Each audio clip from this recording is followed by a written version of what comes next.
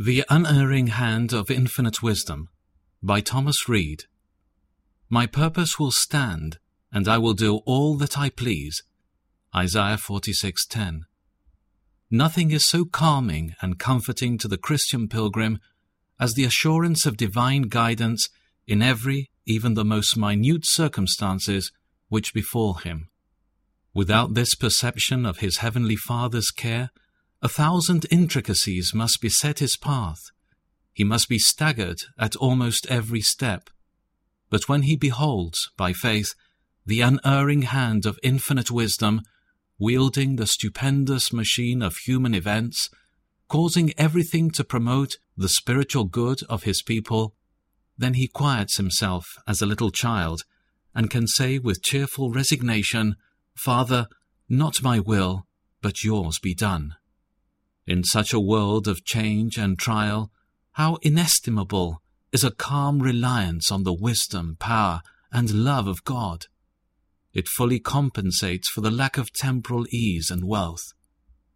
If, without our Heavenly Father, not even a sparrow can fall to the ground, if the very hairs of our head are all numbered, how composed and content we should be.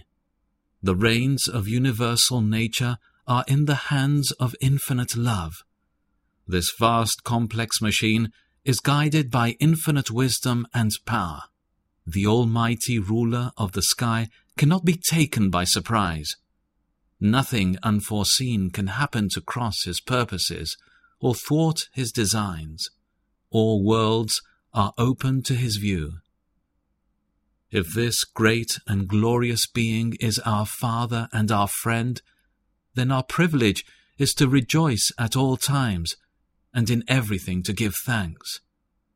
How consoling and encouraging is the assurance that the blessed Redeemer of my soul is the great Sovereign of the universe.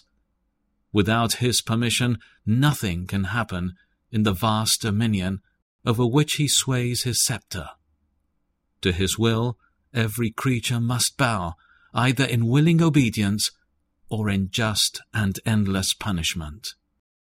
Lord, be pleased to impart unto me, your unworthy servant, this spirit of confidence in you.